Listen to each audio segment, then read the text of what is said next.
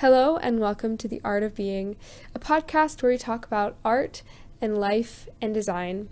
I'm Susanna, and let's get started.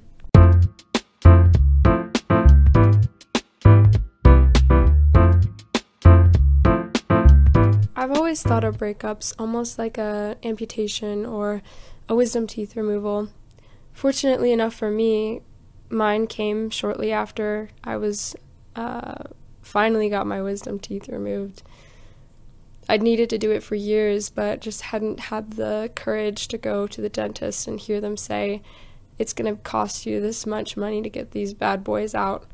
I don't actually remember the last time I'd been to a dental hygienist or a dentist in general. If I had to guess, it's probably been at least 6 years, long enough that we still had a dental plan, my dad being in the military, and other things just were easier then, but things happened and it fell through the cracks. And right before my big presentation to my internship, my teeth decided that they wanted to kill me. They needed out as soon as possible, and they were infected. It was very dangerous, and once I got to the dentist, I was pulled through 3 different kinds of dental practitioners. The first one was a normal hygienist, likely more focused on pediatrics and orthodontics in children. They looked at my mouth and scanned it, and it seemed like everything was okay. My teeth were still there. They weren't killing me, literally. But then the actual oral surgeon came and gave me a look, and when she looked in, she said that I needed to get it taken care of today or as soon as possible. And I was pretty much sent home with a warning that if I didn't go to a more serious surgeon as soon as possible, there's a risk of a infection spreading to my heart and leading to my own death, eventually. At least a very risky period. I knew it hurt. I knew if I swallowed, it felt like I had this giant thing in the back of my throat, but I really hadn't taken it too seriously, and the pain had been slowly increasing over the course of the week leading up to that presentation. It was the day before the presentation, and I didn't know what to do with myself. So I waited a few hours and tried to stay calm and got my paperwork together and went to a real oral surgeon where they focused on wisdom teeth removal as well as other more serious practices. So I went there, and they sat me down and looked at my mouth and talked me through how my wisdom teeth were continuing to collect some kind of food in the back of my throat and causing an infection that did need to be addressed as soon as possible. They offered to take them out the next day, but I told them, hey, I have this huge presentation. So the procedure was scheduled for the following week. I believe it was the following Thursday, because I had another big presentation on the following Monday when classes were to start. So I got the scheduling, and they gave me the medication that I needed. All the while, he was distant, not really there, not really too engaged. He told me to send something to his sisters because one of them had gotten their wisdom teeth taken out or something like that. And so I did, and they didn't respond because I sent them a huge freaking paragraph because I either said nothing or I sent everything.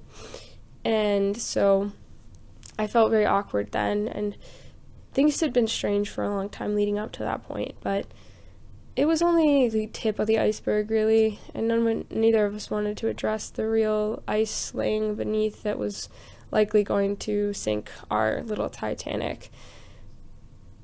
It was over a year at that point, and I think both of us knew that things were getting different and more strained, and neither of us were able to talk about our feelings and talk about our frustrations. We didn't fight well, and I was too emotionally drained from the chaos at home to really deal with the conflict in a productive way. And I was dead from my internship that was exhausting, and I was still struggling with a lot of workaholism, and I think I still do. I mean, I'm always trying to do things and make things, but I think that's part of being human too, and excited about life. But I guess the real danger came when, things were changing very quickly, and I wasn't really able to process because he was so far and he wasn't communicating anything to texting and calling were our only modes of conversation because we were long distance and had been for most of our relationship. But he stopped texting and he stopped calling and he started acting very, very strange. I knew that something was wrong, but I don't think he wanted to address it either. So we just languished at that point. It was a slow death, relatively slow compared to my parents right now, but I don't know, or I guess relatively fast compared to my parents right now. My parents are still alive. It's just a relationship that's on life support. So the wisdom teeth were taken out that following Thursday, and along with that, I had a gut feeling that something else that I'd gotten so used to, even though it was causing me great pain and was likely risking my own well-being, was on the brink of removal as well. Like I said, I always thought of breakups almost like a limb being removed or a, removal of some part of yourself. And it was very much like that. The next week, I think, maybe 2 weeks later, I went home for Labor Day weekend, and I traveled to my parents' house. In the 8.5 hours we were apart became nothing. We were together again, but it was different. He was a stranger and cruel to me too. I think he hated me. I know I didn't deserve that, but at the same time, I couldn't talk to him about it. And I think I hated him too a little bit. I'm not sure how to feel about that. There were so many conflicting emotions, and the fact that, I still wanted to be there for him and still wanted that continuity despite the clear distinction that things were different, that he was different, that he had chosen a life that I couldn't follow him down. He gotten super into the EMS and police academy and all these things that were inherently violent, and he also got into like taekwondo or some sort of martial arts that I simply couldn't come to terms with my mother's continual choosing that over our family. It felt like a betrayal when he sought that out and chose to pursue it. And I know for him it wasn't about me at all, but I still couldn't shake the betrayal I felt in seeing him also choose a similar path of violence, honestly. But I can't really speak to that too much. I know it's not really what martial arts is about, but it felt like that for me. It felt like he was getting out his aggression towards me on that. And I know that's just me projecting my own fears and whatever, but it was still scary to me, and I was still shaken by it. He wouldn't be gentle anymore, and I don't think he knew how to express the anger that he felt towards me in a productive way.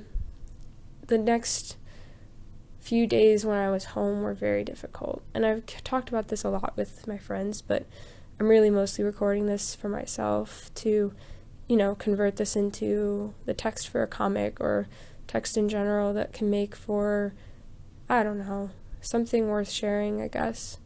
It's not necessarily a learning lesson, it's just about, expressing the reality that I experienced. It was a strange few days, and those experiences in themselves are probably enough for many songs and books and stories.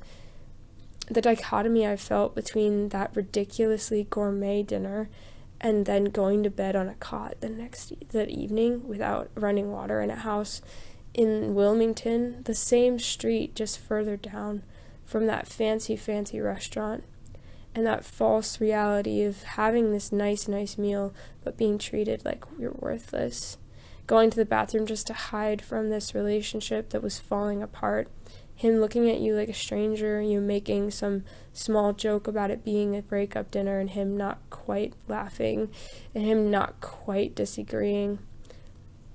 He made small comments too that just made you feel so worthless, like, I want you to order to practice your social skills, or why don't you look like you're already drunk, when I was just awkwardly pouring water, feeling like the whole world was staring at me and having no respite from that staring and hatred, because the way he looked at me was the way I looked at my mom sometimes when I didn't know how to process the way I felt towards her. the frustration of complications that come with a longer relationship is hard because there's so many things that you've been through together, but suddenly those same things that became the foundation can suddenly become the things that destroy you completely. Those insecurities I felt toward the beginning when I've never dated someone before and I got awkward and I had him, hanging out with my parents by himself for a little bit when I was, getting ready upstairs or putting things together, and he brought that up in a very malicious sort of way later on. Toward the end, I think I just got used to the frustration and anger instead of standing up and saying who I was. It took me a long time to recognize that I don't have to just survive things. I can actually have an impact and say, this is what I want to do. I think I'm still trying to figure that out with art and other things, trying to figure out how to express myself without holding back, without lying to myself about what happened, without sugarcoating things. I lied to myself for most of our relationship, and that's sad, but it's true. I kept brainwashing myself into thinking that he was someone he wasn't, and telling myself that he just was this really good guy that, maybe made some mistakes in the past, but, he's better than that now and stronger than that now. But I don't know if people don't change overnight, but I do think in some ways my view of him did help him become maybe a better person a little bit, or at least have someone believing in you. It really does help you to grow. I kind of tell myself that maybe I was a good influence on him, but the truth is things were not good, especially toward the end. That summer was probably the worst summer of my life, despite it being so beautiful in some ways. The most beautiful moments were then pinpointed by those most painful ones. And the worst part was the languishing silence.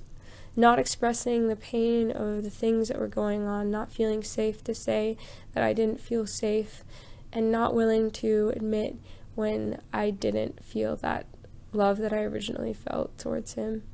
And I think in some ways I never really stopped loving him. In some ways I always just wanted what was best for him and for me, but I stopped loving myself, and I stopped taking care of myself. I started treating myself like an object and wasn't worthy of anything. Fueled by the fact that I was having an internship that wasn't paying me anything, fueled by remorse for not being able to say things sooner and stand up for myself sooner. Remorse that I was losing sight of myself, and the things that I really cared about, the things that I cared deeply about, became meaningless to me. Art wasn't even something I thought about doing because I didn't feel anything. My emotions felt like subdued screams in a void. I don't know how to describe that, but it was like I felt them, but I didn't really want to, and I was putting them into this box where I couldn't let them out in a way that wasn't damaging in some way. It was like the box was splintering, and of course other people were getting paper cuts and splinters. I'm not sure how to the word, I guess it's splinters. And I just didn't know where to start talking through myself, talking through my own emotions. I didn't know I was allowed to feel angry. So when I did feel angry, it came out as a strange, quiet resentment. I just became so distant from everything, including myself. I just became this numbed version, subdued and subservient to myself and others. I don't know how to describe that, but it's invisible too. I don't think anyone really, I know that he caught on because, of course, he can tell, but I don't think a lot of people knew that that was what was going on, and it's really easy to just keep pretending like you're fine when you're not really fine. That's when you have to pretend like you're fine, but you're not really fine. I don't know. I think it was probably one of my worst places mentally, and I just didn't want to admit it to anybody, the things that had happened, the mistakes that I'd made, and the devaluation of knowing that I was never going to be that same person again. And there's something beautiful in that too, though. Like, I'm a better person for the mistakes that I've made, I think. At least a more balanced person. I'm willing to accept different aspects of myself that are complex and not as beautiful. The objectivity of myself that I once reviled is now something I have to permanently face. Every time I look in the mirror, I have to also come to terms with all of my duplicitous sides that are complex and self-contradictory. In some senses, I am innocent. In other senses, completely beyond repair. In some senses, I've been traumatized beyond belief, but in other senses, I still live in this idealized world. In other senses, I'm so in love with art and other things that sometimes it becomes too big. And in other ways, I just am numb. And then sometimes I feel so many emotions that I don't know where to put them. And other times, I don't know where to go. I just don't know how to process it at all. When things are too big, I think we all struggle with actually facing our feelings. I don't know, I haven't processed mine yet. And that's part of me doing this. I can talk through it with friends over and over and over again, but there's still a sense of censorship. I can't quite say exactly how I feel because I don't want them to be hurt. And it's like, I don't know what I'm preserving by reserving my own emotions for a later date and preserving myself for when I'm ready. I don't know. It's a lot of complicated feelings, and honestly, there's no right answer.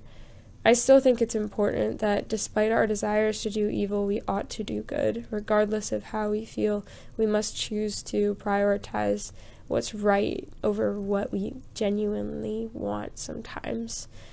And I think that that's the real test of virtue, the test of value. It's not in wanting to do no evil, always being perfect, never thinking any evil thoughts, never even having that pass through your mind, but that choosing to subjugate them to your own moral goals and your own morality that is based on whatever ethical code you choose to embody. I choose, scriptural Christian perspective, but everybody's got some kind of twisted one. And often they're way more similar than we care to admit. And there's usually an underpinning of this is what is genuinely right. I think we can all agree that murder is wrong. And yet, in some cases, there may be a time when it's right to do something that's usually wrong. And everything has its context, I'm sure, but at least for me, I just need to focus on what's the real truth and what's actually going to be beneficial for me in the long run. Because I can choose to just follow my feelings wherever they go and choose to act on things and impulses that maybe make me feel like I'm a human or make me feel more connected to myself sometimes. But there's other times when those same feelings are damaging, when, you completely ignore the balance of life and you focus too much on one area, whether that be prurience or lust for life, or not necessarily lust for life, like overeating, overindulging, and other areas, where it's just wiser to surrender that desire to something greater for the wisdom of knowing that your life is more valuable than your immediate. And that requires a lot of perspective and maturity and I think a well-formed prefrontal cortex, but, it takes a lot of growing up to really recognize that your life isn't about what you want to do all the time. And I'm just kind of rambling through this now, but I don't know how to say no to myself or others. I thought that it was good to be more interesting, more fun, or whatever, but sometimes you have to recognize that your own impulses or other people's impulses are founded on nothing more than cultural expectations or the comfort of doing what's always been done. And it's one thing to think something, it's one thing to feel something, it's another thing to continually become subservient to that emotion or sensation. We have to turn off our own. We have to have something bigger. We have to have a bigger goal, a bigger will. Otherwise, there's no point in holding back, right? There's no point in holding desires back from ourselves. And I don't know, I enjoy Stoicism for that sake, where self-reflection and self-rejection is often the parallel to self-development and success. There's this whole marshmallow experiment where they gave kids lots of opportunity to eat these marshmallows, but if they just waited a little while, then they could get another one. But that experiment was ultimately shown to reflect in their later on development as adults, to be able to deny themselves a momentary pleasure for something greater. They were able to succeed far more and got paid way better. And not that success and payment is always equal, but there's something to be said for setting aside what you want for the sake of something more. And that's usually what love feels most genuine to me, when you set aside that carnal desire to say, I want what's right for this other person. And whether that be to other people or even ourselves, when we say, I wish for your good more than your comfort, that's such a powerful statement. And that was ultimately what led to the eventual decay of the relationship and ultimate, I guess, rebirth of something different, myself at least, to recognize that somebody valued me enough to let me go and cared about my good enough to let me become who I was made to become without being held back by them in the relationship that wasn't going anywhere good. And it still hurts. I mean, I'm not gonna lie, I wanted things to go differently, but there's still something beautiful in things that end beautifully. And the beauty of it ending is completely overshadowed all of those things that led up to it. And honestly, that shows more of his character than anything else. And I honestly hope that he's able to heal in a way that's productive and he doesn't repeat that same cycle with someone else. I think I want that most of all. I don't want him to lose sight of the growth that he's made and to focus on being a better sort of person rather than seeking a relationship that'll fix him, you know? And I don't know. There's a lot of things that made the end complicated. A lot of inspiration for art and music and things that I wouldn't have made otherwise, but I also wouldn't have time to have made otherwise. Pain is probably one of our best teachers. It's also probably one of the biggest inspirations for making art and music. I mean, the process of making is often painful as well, but I can't live without it. I can't create anything without some level of self-reflection, and self-reflection often brings about a re-awareness and reawakening of past pain. Genuine, authentic creation does require a stronger foundation than simply wanting to make something. You have to have something to say. And I think, if anything else, the relationship ending how it did gave me something to say. And the pain of my family gave me something to say. The strangeness of it and the complexity of all of the different interconnected pieces has been a masterclass in life and psychology and reflection on what makes us human and what makes us fall apart. I'm not really sure how much of this is, admissible to the public eye.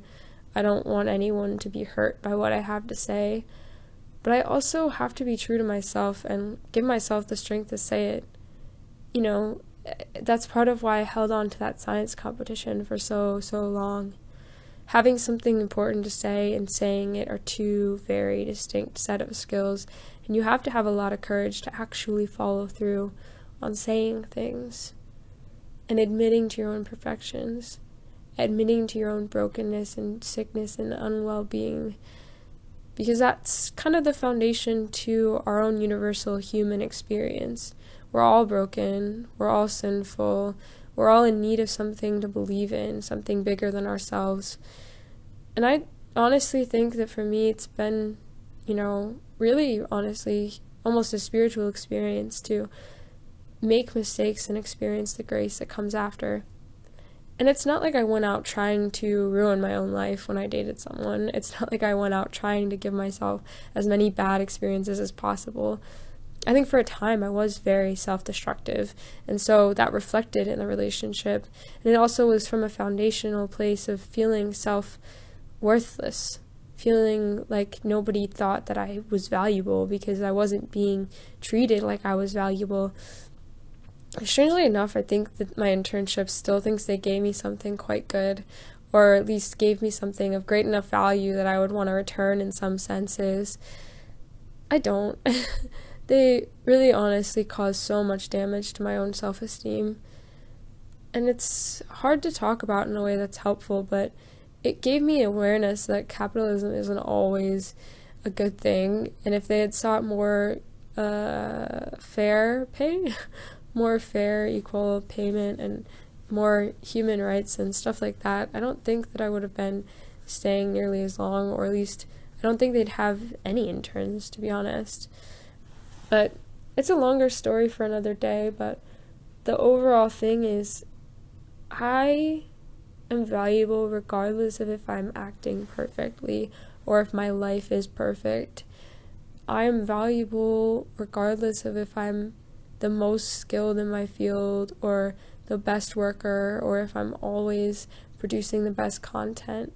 And I am worthy of love regardless of if I'm sometimes angry or sometimes emotional, because I also still have so much empathy for everyone, and it's so much to give in terms of support and other aspects that I know someone someday will value again. And maybe I'll be in a healthier place to value their contribution. But until then, I know what I don't want, right? I know how to say no to things that aren't good for me. I know how to say I would rather not without feeling any pang of guilt or remorse. Because I know that for me, my standards have skyrocketed, and that's a good thing. I should be more aware of what is good for me, but also what is bad for me. And I've learned a lot about what wisdom truly means in terms of developing a healthy perspective on reality. It's not about a fear of making mistakes. It's about the understanding that I'm taking care of myself by being kind to myself when I do make mistakes, but also removing from myself a lot of capacity for being in circumstances where saying no is harder. Removing myself from places where I'd have a harder time protecting my own heart from damage. And I think an awareness, too, of our own morality as human beings being so contingent on what we consume, the things that we often fill our minds with. I didn't realize the level of continual degradation that happens when we watch things passively or aren't actively aware of things that are damaging to our own psyche. I consumed a lot of content that I honestly do regret, and it wasn't anything, extreme, just reflections of unhealthy relationships across all social media platforms, becoming the basis for a relationship that did become only what I consumed, and I regret that deeply. I think if we can consume better content or look to better examples or understand how to love people without expecting something in return, and I think that we'll be in a better place not only as people but as a society. There's always room for growth, there's always room for healing, and no one's too far gone. We're still here, we're still alive, and the world hasn't completely fallen apart. So I think if we can just do a little bit more today than yesterday, then we're already doing better.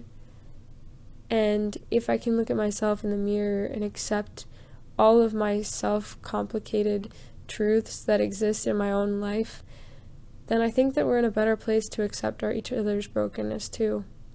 If I can look at myself and love the good and the bad, and love the good, or love the bad despite the good, or love the good despite the bad, I think we're in a better place to truly love other people as well. I don't know, this isn't meant to be some kind of life lesson, but it's given me a lot of awareness on the ways in which we treat other people as worthless when they've fallen away from what's healthy for them, rather than reaching with compassion to say, hey, you deserve better than the way that you're treating yourself. Let's restore you to a role of sonship and ownership and kingship, and let's restore something that's been broken, instead of becoming kind of a mockery to say, hey, you've fallen. Ha, look at how far you are now. Look at how far away I am now. Look at how much better I am than you.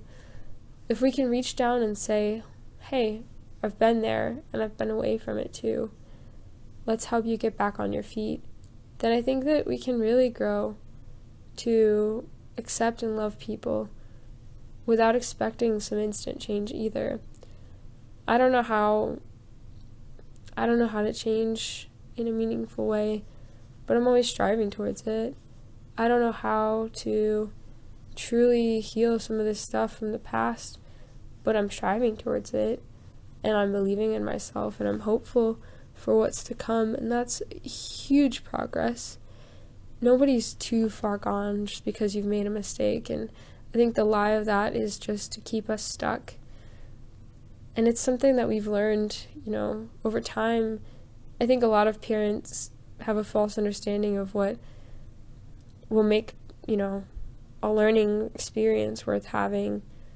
I think a lot of parents want to preserve children from having experienced pain, and too often that just ends up having a higher place to fall from and higher standards, but in a way that makes it impossible to return to a place where you're treated like you're valuable. I'm not sure how to talk about it, but there was a lack of awareness for me, and that ignorance really led me towards quite a lot of failing and quite a lot of falling that I wouldn't have felt so stuck in if I didn't believe that I was already too far gone.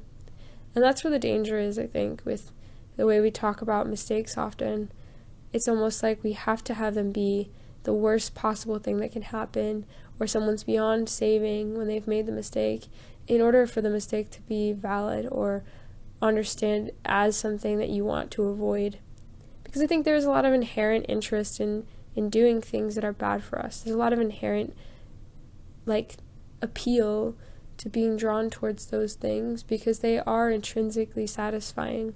They give us a quick dopamine rush, and if we're feeling depressed or struggling with being a teenager in general or being a young adult in general, I think it's really easy for us to become stuck into those things because there's no downside, it seems, from the outset.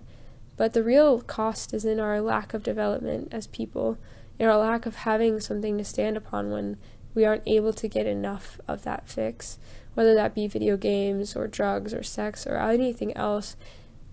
We can't become so wrapped up in needing that stimulus because that will never truly satisfy, and it's not made to.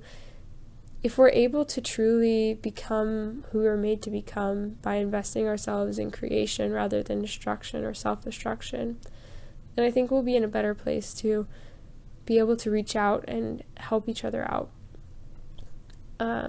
All that to say, I think it's been unproductive, a lot of the ways that Christianity in general has gone about our holding our morals rather than holding to identity, truth, and becoming people of God instead of becoming not sinners. Because I don't think that we ever truly lose our own propensity to become less moral or less human. Because really, a lot of times, those things that become our animalistic impulses that we just become so caught into following passively, we become less human or less.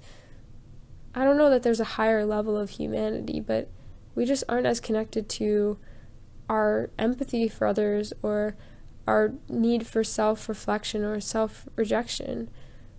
We turn off that part of ourselves and become so attuned to our own satisfaction in the moment that it's really easy to lose sight of what's true. And there's a second evil for people that are killing that aspect of themselves and never feeling like they can, relax or rest or, have things in a healthy balance because they're so used to seeing those things as the extremes of moral degradation. There's places and spaces for everything, and nothing is inherently evil, I don't think. But context is key, and building wisdom means building that perception of when things are appropriate and when things aren't. And the recognition that sometimes you have to say no to yourself, but also to know that sometimes you do have to say yes to things.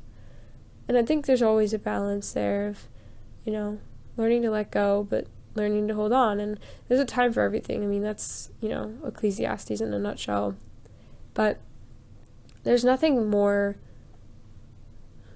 You don't become more superior to other people just because you haven't made mistakes that others have.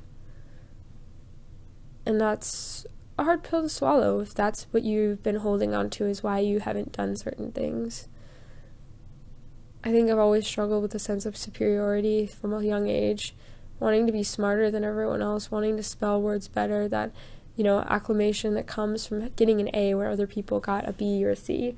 But their focus on some other aspect of their life doesn't take away from their own humanity or moral or worth as a person. It's hard because there is a measurement aspect that we have to always be making when we want to say this is good and this is bad, or, there's always measuring, always measuring. But you can't measure that feeling. You can't measure your health of a human being. You can't measure our emotional or spiritual aspects. When you get too caught up in scientifically showing that you're better than other people, it's really easy to lose sight of what actually makes you happy, what actually makes you happiest, and what actually is good for you. I don't know. None of this is conclusive. None of this is an answer, but I think it's good if we ask better questions. Why do I feel like I need to do this? Why do I feel like I need to avoid that? And if we're able to say no to ourselves sometimes and say yes in other times, I think we can just be better people. There's not necessarily good or bad, but I think there are better and worse. I don't think anyone's beyond saving, but somebody can definitely be worse off than someone else. I'd say I was worse this time last year than I am now, even though in some aspects there were mistakes I hadn't quite made yet and areas I hadn't crossed. And it would take me months to reach that point, but it takes even longer to heal from going beyond your breaking point. When you ignore your own lines that you've drawn, I think a part of you just loses faith in yourself. And so, more than anything else, I'm trying to work on my relationship with her. The relationship I have with myself where I follow through on what I say I'm going to do. Where I was almost perfect at it before, or really good at it for a time. Part of me still struggles to be like, all right, other people won't like this, but I'm going to do it anyway. Even just recording this, I'm not going to share this with anyone really, but the fact of recording it makes it something that's a little more permanent that someone might run across at some point in history. And I know that I'm mainly just using this text from it to inspire myself or to create something worth making, but if in some way this can be helpful for somebody later on, even if it's just myself, then it'll have been well worth it. And being honest with myself is always preferable to pretending that something didn't happen or that something didn't happen in a way that it did happen. For a time, I pretended that things made me worthless. I pretended that I wasn't valuable anymore. And I also pretended that things didn't actually happen the way that they did or as badly as they did. I wanted to hold on to this idea of something that wasn't even real. It's not even real that you somehow are less valuable the first time you've done something. It's really hard to break, though. It's really, really hard to break something that you grew up in and something you grew up ingrained in, whether that be food or other aspects of life that are conflated with your morality as a person.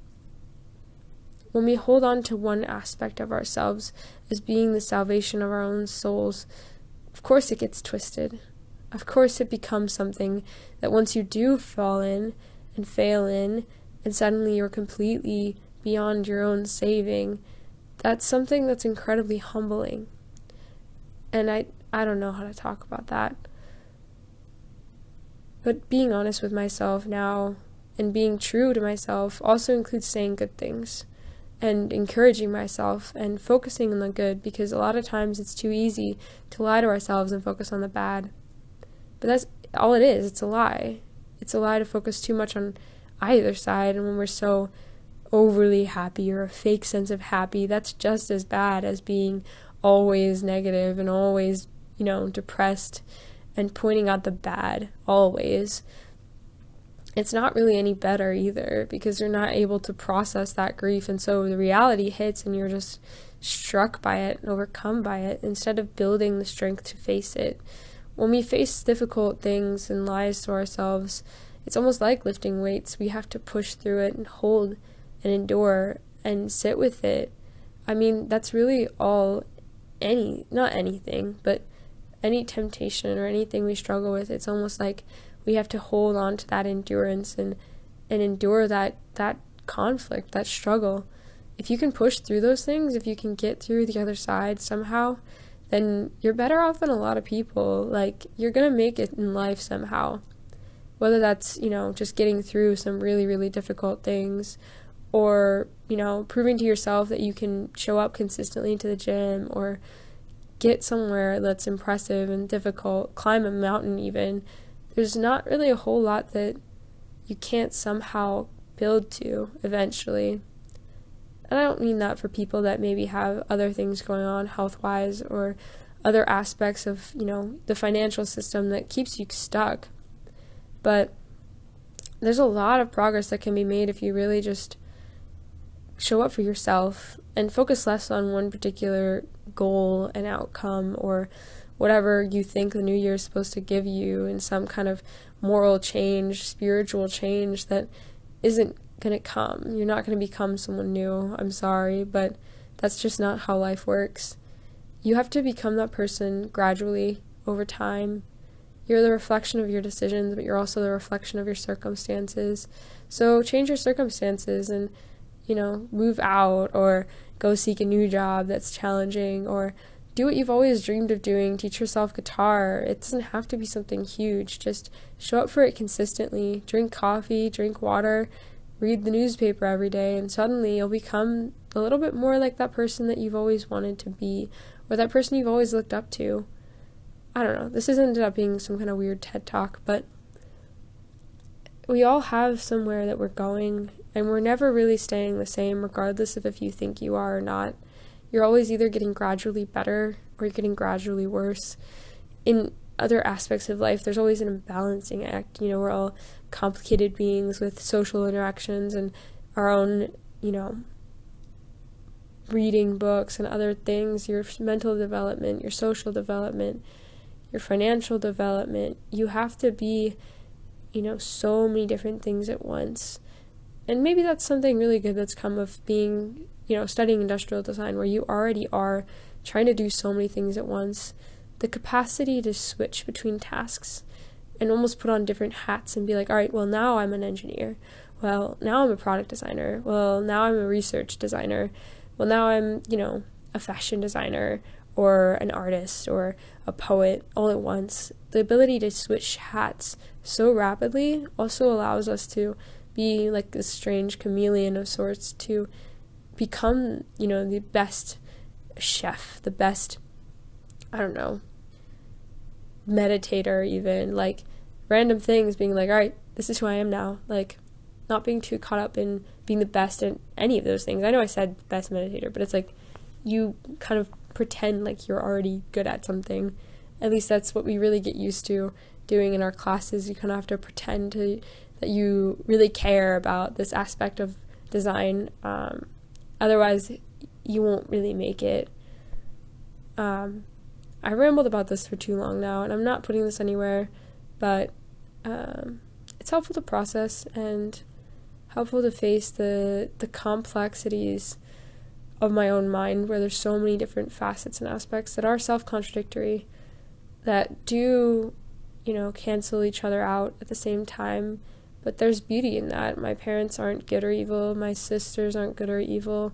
The boyfriend I had isn't good or evil. It just was that aspect that was highlighted in the time we were together. And I genuinely hope that he's doing better now. I really hope that I never have to see him again, but I hope that he's doing better now. I also hope he never finds anything I've made, because there's going to be some things that I have to do for myself that maybe I wouldn't do if he was still talking to me. But that's going to be it for now. I don't know. Thanks for listening, me. Thanks for giving me time to talk my stuff.